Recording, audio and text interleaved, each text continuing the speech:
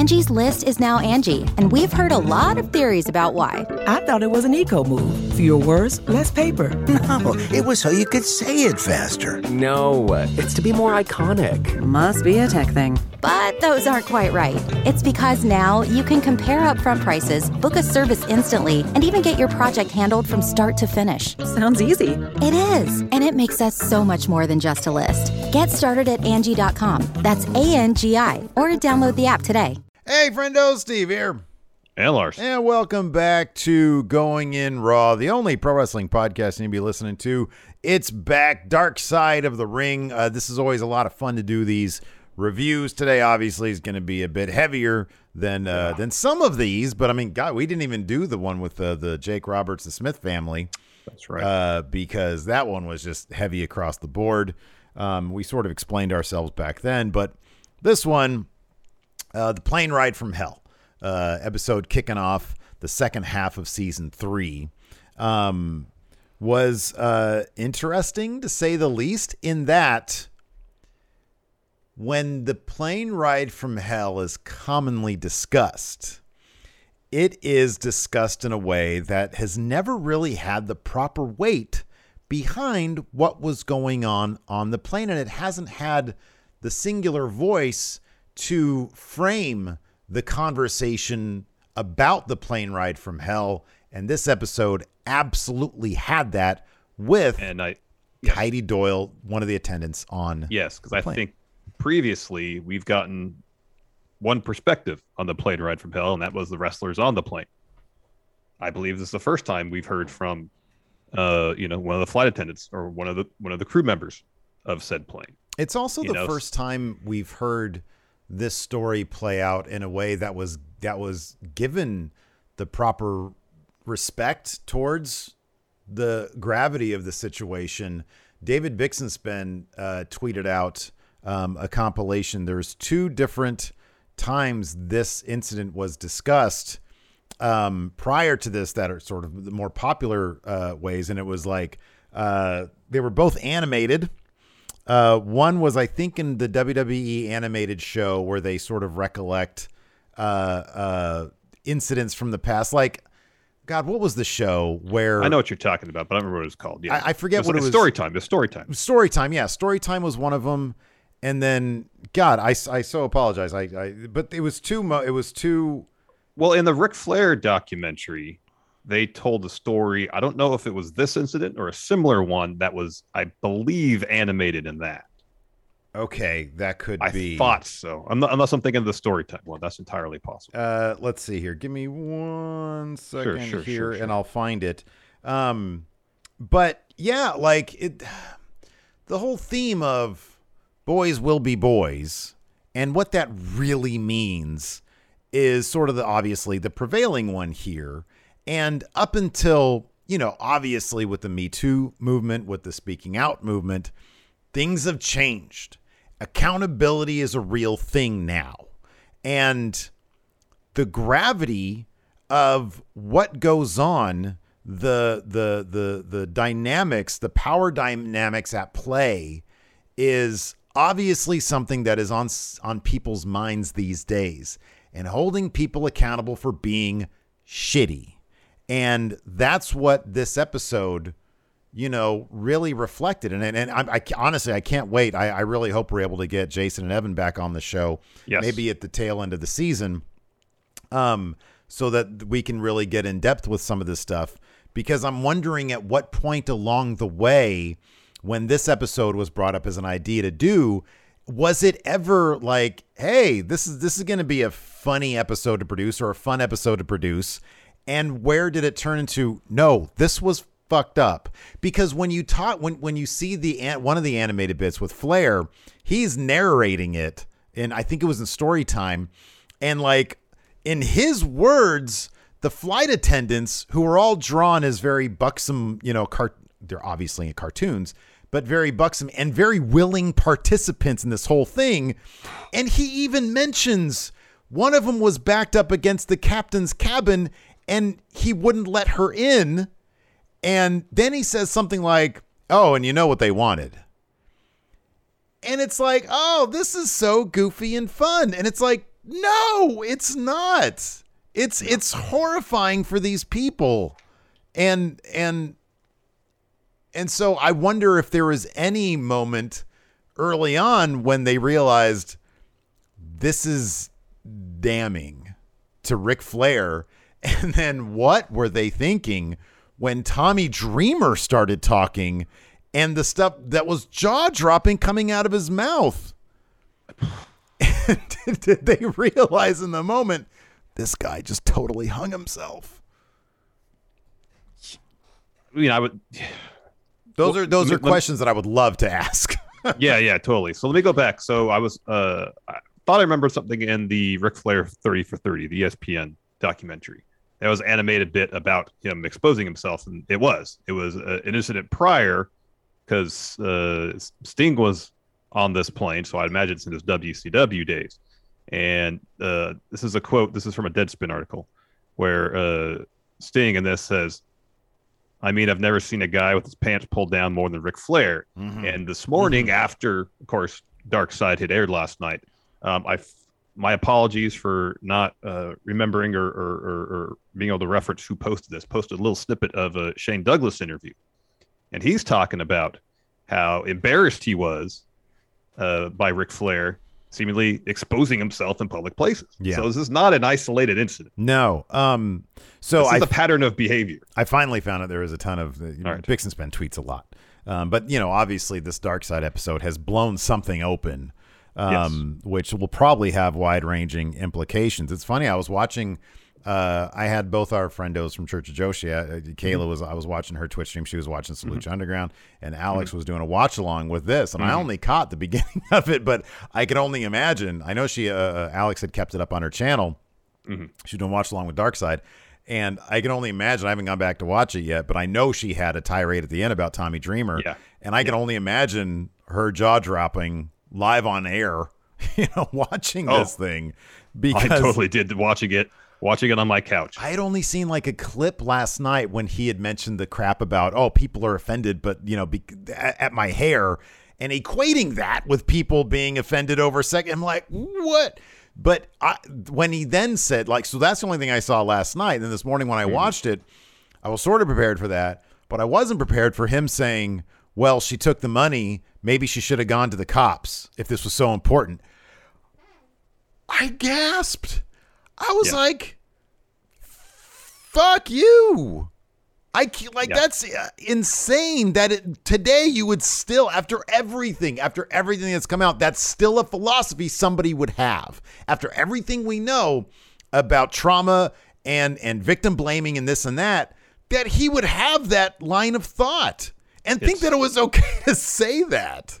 Yeah, there was several times when Tommy Dreamer was talking. I was like, oh my gosh. Did you really just say that?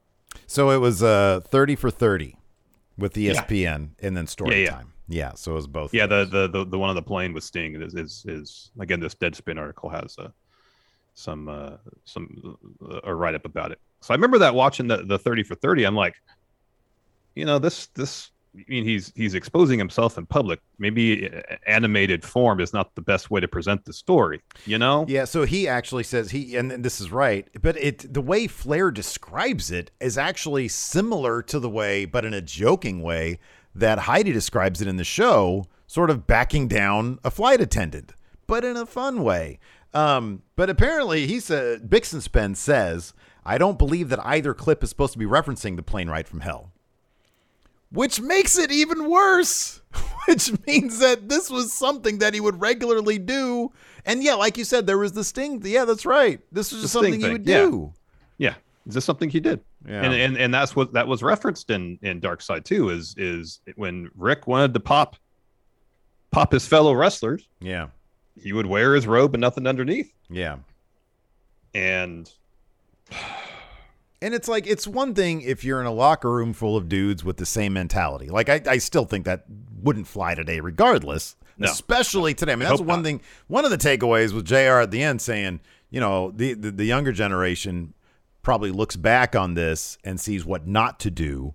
And that's why you got a bunch of people with heads on screwed on properly these days. I mean, it'd be shocking to think that, Seth Rollins or Roman Reigns or Xavier Woods or any number of the people would be doing that kind of stuff these days. It'd be shocking if that was the case. I mean, evidently with the speaking out stuff, there was a certain element that was still at play. Yes. But in terms of like the upper echelon of WWE or WWE in general, seems like they would probably have less of a tolerance for that these days. But yeah, I don't know. I was completely blown away by something that, when we first heard this was going to be explored, I did not think that it was going to be like this. Again, as Denise Salcedo on Twitter said, this is one of the, she used the word, most incriminating episodes of Dark Side. It really was. Yeah. I mean, because granted, I haven't done,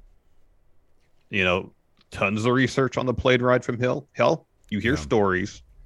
And you hear about a pretty extreme level of debauchery happening on this plane in terms of drinking, in terms of drugs. I don't remember reading anything about people slipping halcyons in people's drinks. Yeah. The perhaps the most famous stories were Lesnar and Mr. Perfect wrestling, and then X-Pac chopping off Michael Hayes' ponytail. Yeah. Those are the two stories that I feel like really got the most traction. But yeah, this goes way deeper, way more in depth, and as you mentioned, way more incriminating. Yeah. And getting Heidi Doyle on camera, and I mean, God bless her. Yeah. Obviously, recounting this stuff is traumatic in itself, but like her philosophy at the end is, if I have to have this horrible conversation 25 times to help one person, then it's worth it. And it's like, thank God there are people like that out in the world, willing to put themselves out there publicly. The amount of strength and bravery it takes to do that is pretty incredible. Exactly. It's pretty incredible. Yeah. So we can go through some of the beats here and some of the more jaw-dropping, mind-boggling. Before we get to that, I want to get to one point about the Flair stuff and how the two stories that have been related in terms of him exposing himself have been animated and definitely told through the prism of, I'm sure, how Ric Flair chooses to remember them. Sure, yeah. Relatively lighthearted, what a funny joke this is. Yeah. To expose yourself in public. Like, I don't know why those incidents are presented in such a lighthearted manner when there's nothing lighthearted about it. I mean, because accountability, I don't know. I don't know the answer to that question. I think it's just, it's with, that is a question that I think can be asked of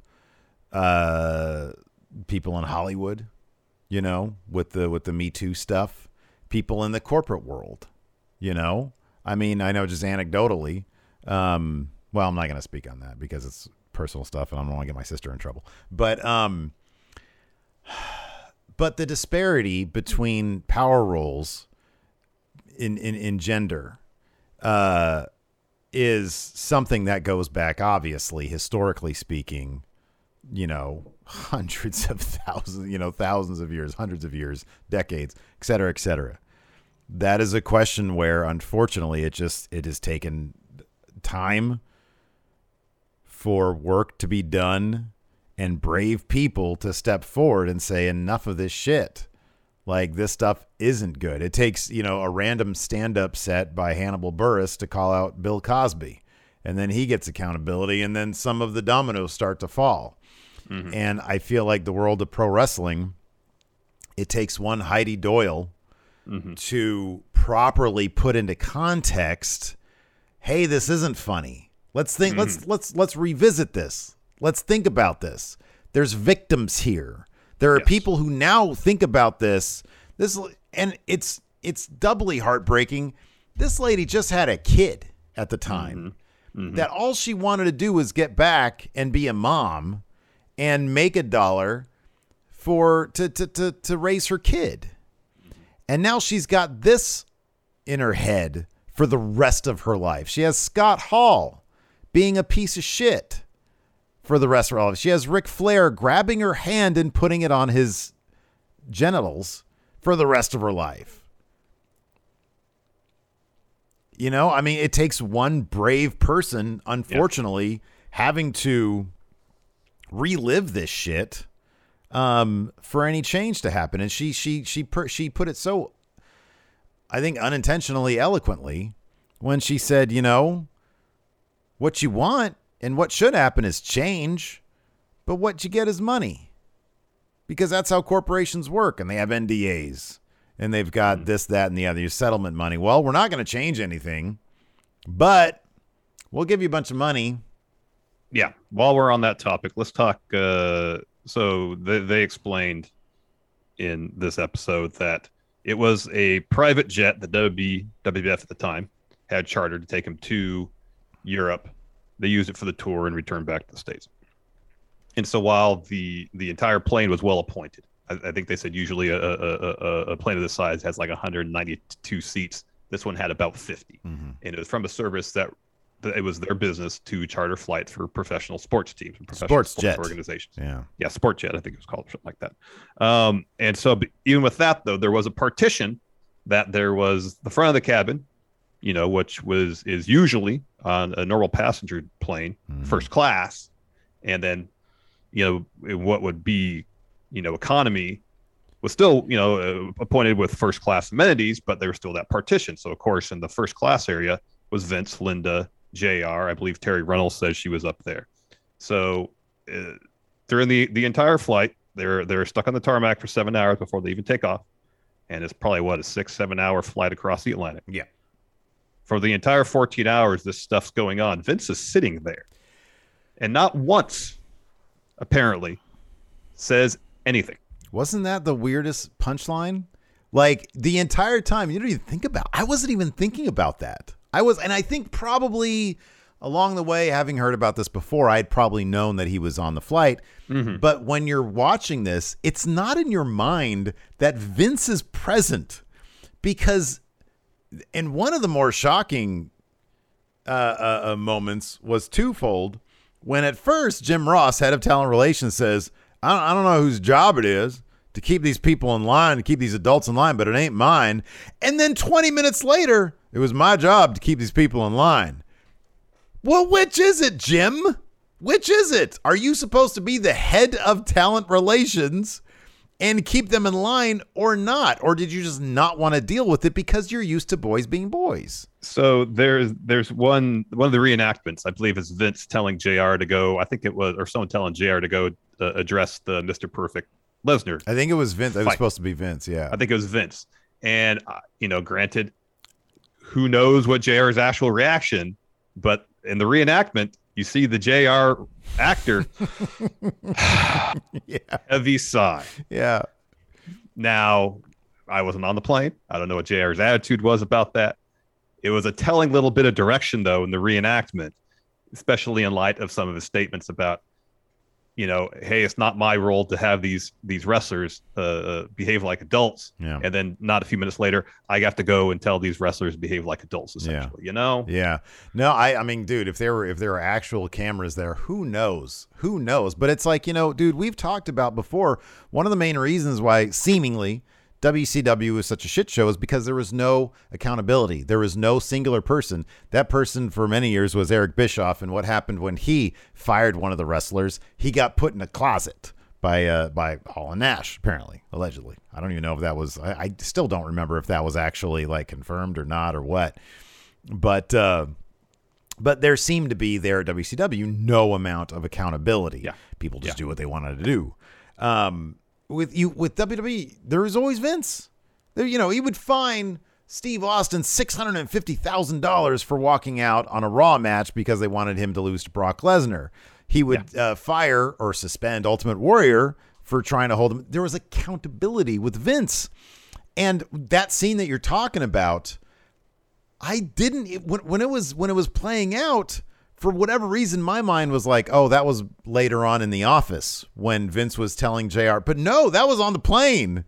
Vince was there. That was shocking to me. And JR explained it this way. It's like Vince is the one that makes decisions, but then he tells people to go and execute his decisions. If this needed to stop, Vince would have just walked back there, and in one word, it would have stopped.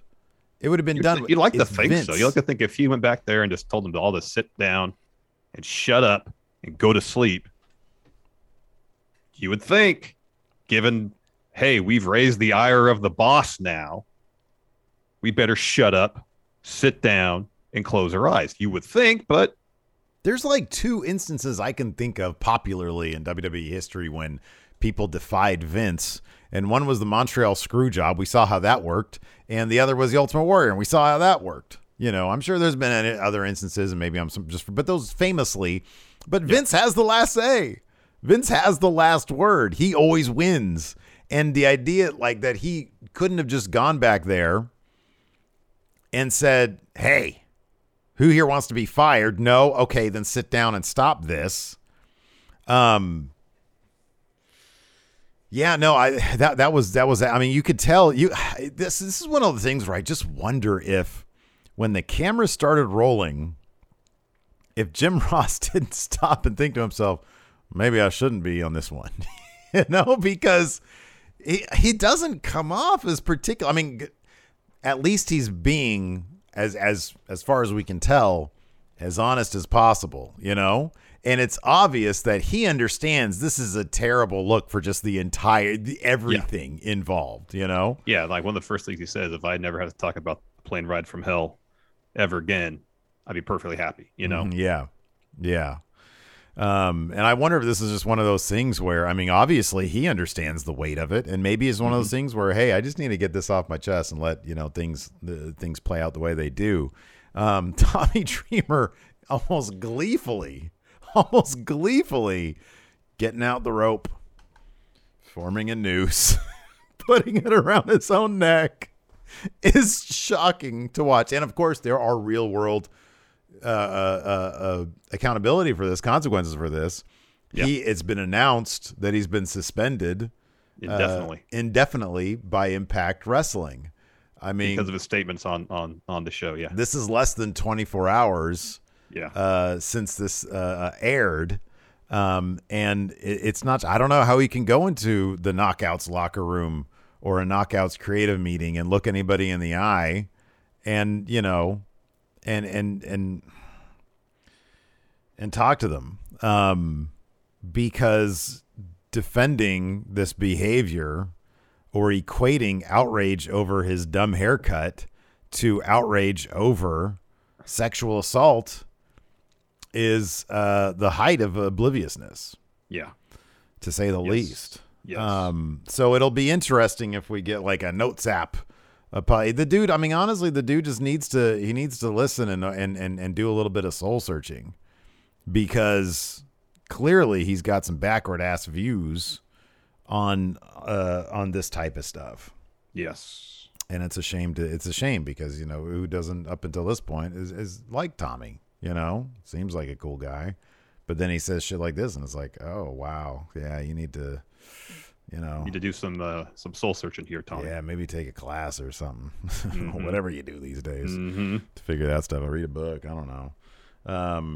But yeah, I mean, it's not to say there wasn't some amount of, absurdly humorous things going on. I mean, the whole bit about just JBL trying to catch some sleep and having been busted open, and so he's got some fresh stitches. And then Michael Hayes, I must have missed it. Was there a motivation for Michael Hayes? No, he got a Halcyon dropped in his drink. Hayes did. Yeah. Okay. And so I can't remember who mentioned this, but they said like he was not acting himself, so he just went up to JBL and just hit him. So he just there was no like actual real world like logic behind it. He was just like at JBL. Not that was provided by the show. No. Yeah.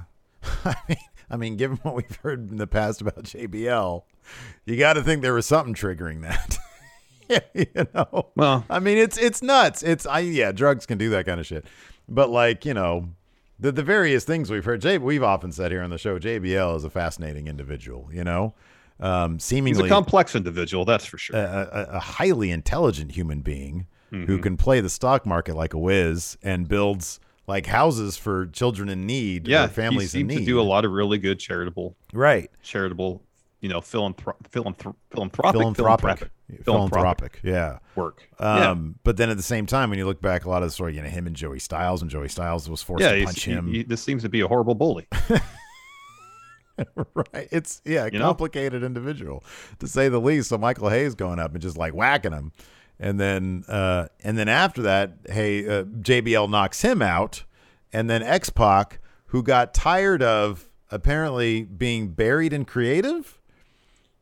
Yeah, they didn't mention that on the show. They cut in the little soundbite from him, I think from a shoot interview or something, because we had watched, I believe, that him talking about that at one point when we were still in the office. And I don't remember his motivation exactly behind it. The way they kind of put it in the show was essentially that X-Pac wanted to be liked. That's essentially how they put it. I thought that sound clip, and it was a bit muddied, but I thought that sound clip was something like he'd always bury me in creative meetings. No, could be. That's what I thought I heard. If I was wrong about that, please somebody correct me in the comments. But yeah, and JR said something like he wanted to be a main event guy. Yeah. And so he chops his little ponytail off. And then JR says he held it up like he had just won a championship. Everybody cheered him for that, which is, again, a violation, but at the same time, you could see the humor in that. You could see the humor in that. It's probably an awful thing, but it's a dude's ponytail, and for the reasons of he wanted to be a main event guy, a little surreal, bizarre. Kurt Hennig, getting some shaving cream and just slapping the top of Brock Lesnar's head with it, which, my God, I mean, Brock Lesnar, they accurately describe Brock Lesnar as a bear of a man in this. And for anybody to go up to him and do that is like, oh my, why would you ever do that? I know. Kurt Hennig. I know. Kurt Hennig wasn't a small guy either, and they're both, I think, from Minnesota. Yeah. So maybe there was something there, and then they just start going at it, and they get near the emergency exit. And, and it was interesting how Heidi Doyle put it, that it was less an issue of them like busting through the emergency exit. I guess because they're in the air, you have to push that door outward. It's incredibly difficult to do. Yeah, It's, by the way, she put it, it'd be easier for them to break the fuselage. Yeah. The wall of the plane. Yeah. Because I can't remember who it was. The Kyoto saying that like when they were wrestling and hitting the wall of the plane, you could feel the plane, moving accordingly. Yeah. Which is scary. That's terrifying. But if they had busted a hole in the fuselage, then you're depressurizing the cabin, then you can make an emergency landing, but you're over the Atlantic, so that's a water landing, and yeah. Then you lost like the entire like main event scene. Yeah, there was kind of like buried within this too when they're talking about Brock is him exposing himself to Terry Runnels and the tragic way of how women had to deal with sexual harassment / sexual assault back then was no sell it, because you don't want to kick up any dirt. You don't want to, stir the pot basically. So no sell it, which just means don't talk about it. Yeah, there's twice during this episode where Terry Runnels mentions that it was that incident, and also later on when her ex-husband Dustin Runnels, Dustin Rhodes, grabbed the comm inside the plane and started singing a song about heartbreak. Yeah, and she went to go talk to him, saying and tell him, hey, just stop. And it was, I think she said Paul Heyman just told her no sell it. Yeah. It ended up being a JR who went and talked to him. And then Dustin in turn was the guy who pulled Ric Flair away from Heidi when he was exposing himself to her and putting her hand on his thing. So she was like, you know what, the singing was terrible and I wanted my microphone back, but I sort of gave him a little bit of a pass because he was the only guy on that plane to do something about that. There was the Scott. The sort of one of the interesting things was the repercussions afterwards. So yes. Kurt Hennig was fired, and Kyoto had said, he kind of figured that when the heat would die down, he would come back around. But of course, Curt Hennig passed away. Yeah. Fairly soon after this. I mean, it was within the year, I think, that he passed away. Scott Hall, who evidently was just like complete, like he claims that he was slipped a Halcyon in his drink. He had a really gnarly interaction with Heidi as well, where he grabbed her, ripped her shirt, and licked her, apparently. And then that was her breaking point. She was like, I just went back to the galley and didn't move. And people were mad at me because I wasn't giving them food or drinks, and I didn't care. And I was like, I was applauding that. I was like, man, your breaking point, I really wish it was a lot sooner. Like, just, hey, it's out of control. And so Scott Hall got fired, but I wonder if that was like, because they had mentioned like Justin Credible had mentioned that Scott Hall was basically passed out the vast majority of the time. Well, they thought he was dead. He might have died. And so they put him in a wheelchair, and JR, for whatever reason, seemed to be mad about that, and was giving Justin Credible some static about it. He was like, look, I'm just trying to help out here. Yeah. And so, what is Justin Credible supposed to do? Just leave Scott Hall on the plane? Yeah. Right. Yeah. And, Dustin Rhodes was it fined for? That's how it was put. Because JR was talking about how he had an option of whether to let him go or fine him. Mm-hmm. And JR said, well, I thought Dustin learned the lesson through all this. But then I think he said he was just fine, but for some reason it's in my head that actually let me double check, because I thought he was one of the people that got let go after this too. Yeah, because his biggest transgression, according to JR, was using the behind the seat, the little flap that you put magazines in. He was using that for his spittoon for whatever, because he chews tobacco and he was spitting in that. Whatever that's called. Okay, so they allowed Dustin's contract to expire in December of 2003, so he wasn't let go. Okay. But seemingly, I think JR mentioned that he was suspended, so there was some repercussions there. Mm-hmm. And then, of course, he's asked, why did Ric Flair get a pass? And you could just see the look on JR's face and how he's like trying to diplomatically answer this question. And he says, well, that's a good question. You could say that he was a made man at a high level, so he got a pass. And, JR obviously understood how wrong that is.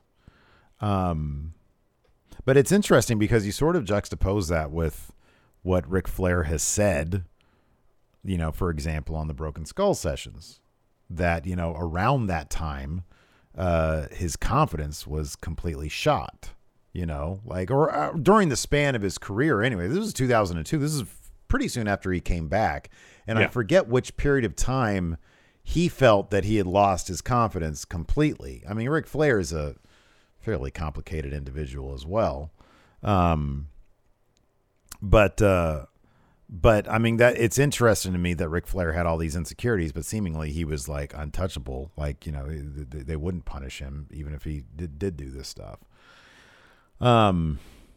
But yeah, so the most heartbreaking stuff was after this when Heidi was talking about the aftermath, and she went right out there. They were starting to clean up, but then they found some syringes and they were like, we're not doing this. Blood, all sorts of stuff. And then they're like, we're not doing that. Yeah. The captain was like, no, you guys need to clean up. And she was like, I heard him say that as I was leaving the plane, Yeah. And then she goes home, and it's the saddest thing because she talks about, what do I tell my husband? We want to keep this quiet. And, are there going to be questions from her own husband as to, well, what did you do to elicit that?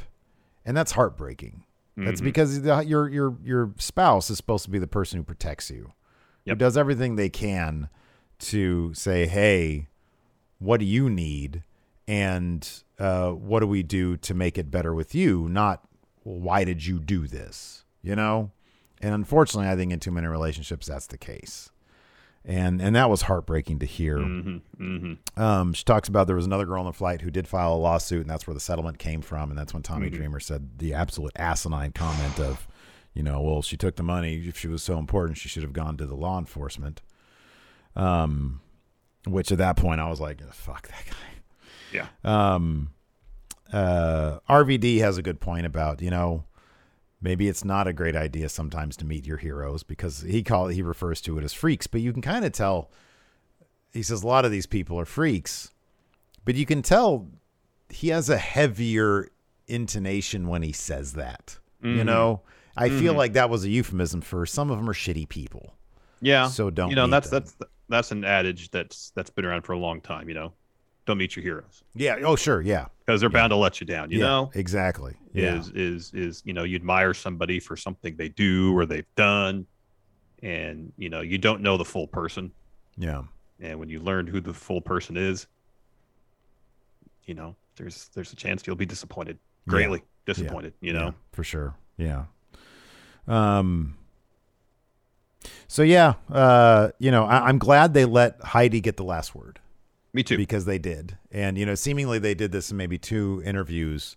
And I wonder if, again, good question to ask the filmmakers, was she interviewed along in a batch with the wrestlers, and then maybe when they saw what they had, went back and gave her the last word. That's a smart move. That's such a great move, to allow her to have the final say. I know, because like we said at the beginning of the show, for so long, this story had been told through the perspective of the wrestlers. Yeah, right. And you're getting just one perspective of it, and when you bring her into the story and get her perspective as well, you get the fuller picture of what happened. Mm-hmm, yeah. At this point, has Ric Flair said anything about this? Not that I'm aware of. No. I thought I saw something but I looked at his social media, and I looked at his Twitter, and I looked at his Instagram, and I didn't see a statement or anything like that. I didn't see a statement or anything like that. I mean, I don't know if he's got, publicists or whatever that would. Yeah, I'm sure he's got at least a manager. I mean, I'm looking at his, yeah, it's funny. You always go and look at the last tweet, if it's regarding this or not. And it's just like a picture of him and Undertaker. And it's like got 100, a ton of replies here. Just people just, saying, man, I'm so disappointed in you, et cetera, et cetera. So no, I don't know. It'll be interesting to see, the further fallout of this. I mean, there had been some speculation that maybe Ric Flair would be brought into AEW. I know. Yeah, and I wonder if that is going to play into this. Who knows what future awaits Tommy Dreamer. I don't know. I mean, even I really doubt that anything would happen with Brock Lesnar. But yeah, I guess you never know. I mean, he's got now a scheduled match with Roman Reigns at the Saudi Arabia show. Mm-hmm. And unfortunately, something that happened 20 years ago was but a mere blip. Him exposing himself to Terry Runnels is seemingly the tip of the iceberg in terms of other behavior in this episode from other wrestlers. So something that might usually blow up would just be another, just sort of buried in the rest of it. There's a lot of, as you mentioned, little bits of mentions of behavior by other wrestlers that, it seemed like it has their own troubling stories potentially behind it. I mean, even RVD sort of throwing out as a side note. Yeah, no, sometimes, wrestlers would slip local girls, drugs and have their way with them is a horrifying statement unto itself. It is. And I mean, look, really we all understand that wrestling back then, especially for whatever reason, drew a certain element, like when Undertaker fondly remembers, and I know this is somewhat out of context, back in the day, guys would have drugs and guns in their duffel bags. We've heard stories like, even Stevie Ray talking about, well, I went out to my car and grabbed a gun and almost shot Vader because he shot on a guy during a Battle Bowl match. Mm-hmm. That rough element back then came with that came just a lot of behavior that on one hand, it's easy to look at as, oh man, they used to carry, they did a lot of drugs and a lot of guns.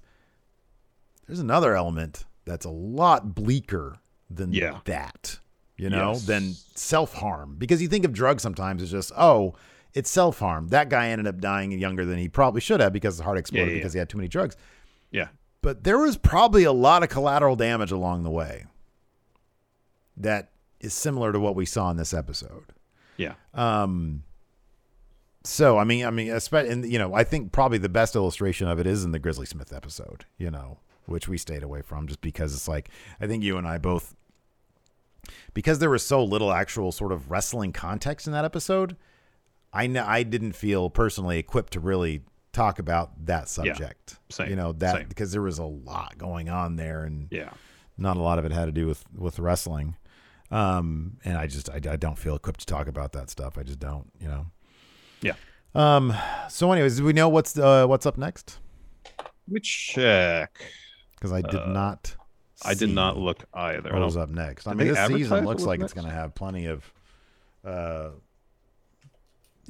really looking forward to watching the FMW episode. They ran. I don't know if it's next. They did run a teaser for the Canyon episode, so maybe that's the next one. Yes, it is. I think I have seen. Okay, that'll be interesting. Chris Canyon one's next. Yeah, that'll be interesting. He was a hell of a character. So yeah, we'll be talking about that next week. Let us know what you guys think about all this in the comments below. It's a heavy episode. It is. And yeah, I'm very interested. Hopefully, Jason and Evan would come back on the show and talk about this. This season, I know it's going to be a load. We'll see. Hey, can you guys stick around for an extra hour or so? Did you watch? Have you watched the season 3 preview they did? No. I've only seen the little trailer for season 3. I'd recommend checking it out because it's not like it's huge on spoilers per se, but they give their perspective on some of the upcoming episodes, and it's interesting stuff. So I'd recommend checking it out. Cool. Okay. Yeah, definitely. I will. Absolutely. Thanks everybody for tuning in. We appreciate it. Till next time, we'll talk to you later. Goodbye. The Angie's List you know and trust is now Angie, and we're so much more than just a list. We still connect you with top local pros and show you ratings and reviews, but now we also let you compare upfront prices on hundreds of projects and book a service instantly. We can even handle the rest of your project from start to finish. So remember, Angie's List is now Angie, and we're here to get your job done right. Get started at Angie.com. That's ANGI, or download the app today. Angie has made it easier than ever to connect with skilled professionals to get all your jobs projects done well. I absolutely love this because, if you own a home, it can be really hard to maintain. It's hard to find people that can help you for a big project or a small. Well, whether it's in everyday maintenance and repairs or making dream projects a reality, it can be hard just to know where to start. But now all you need to do is Angie that and find a skilled local pro who will deliver the quality and expertise you need.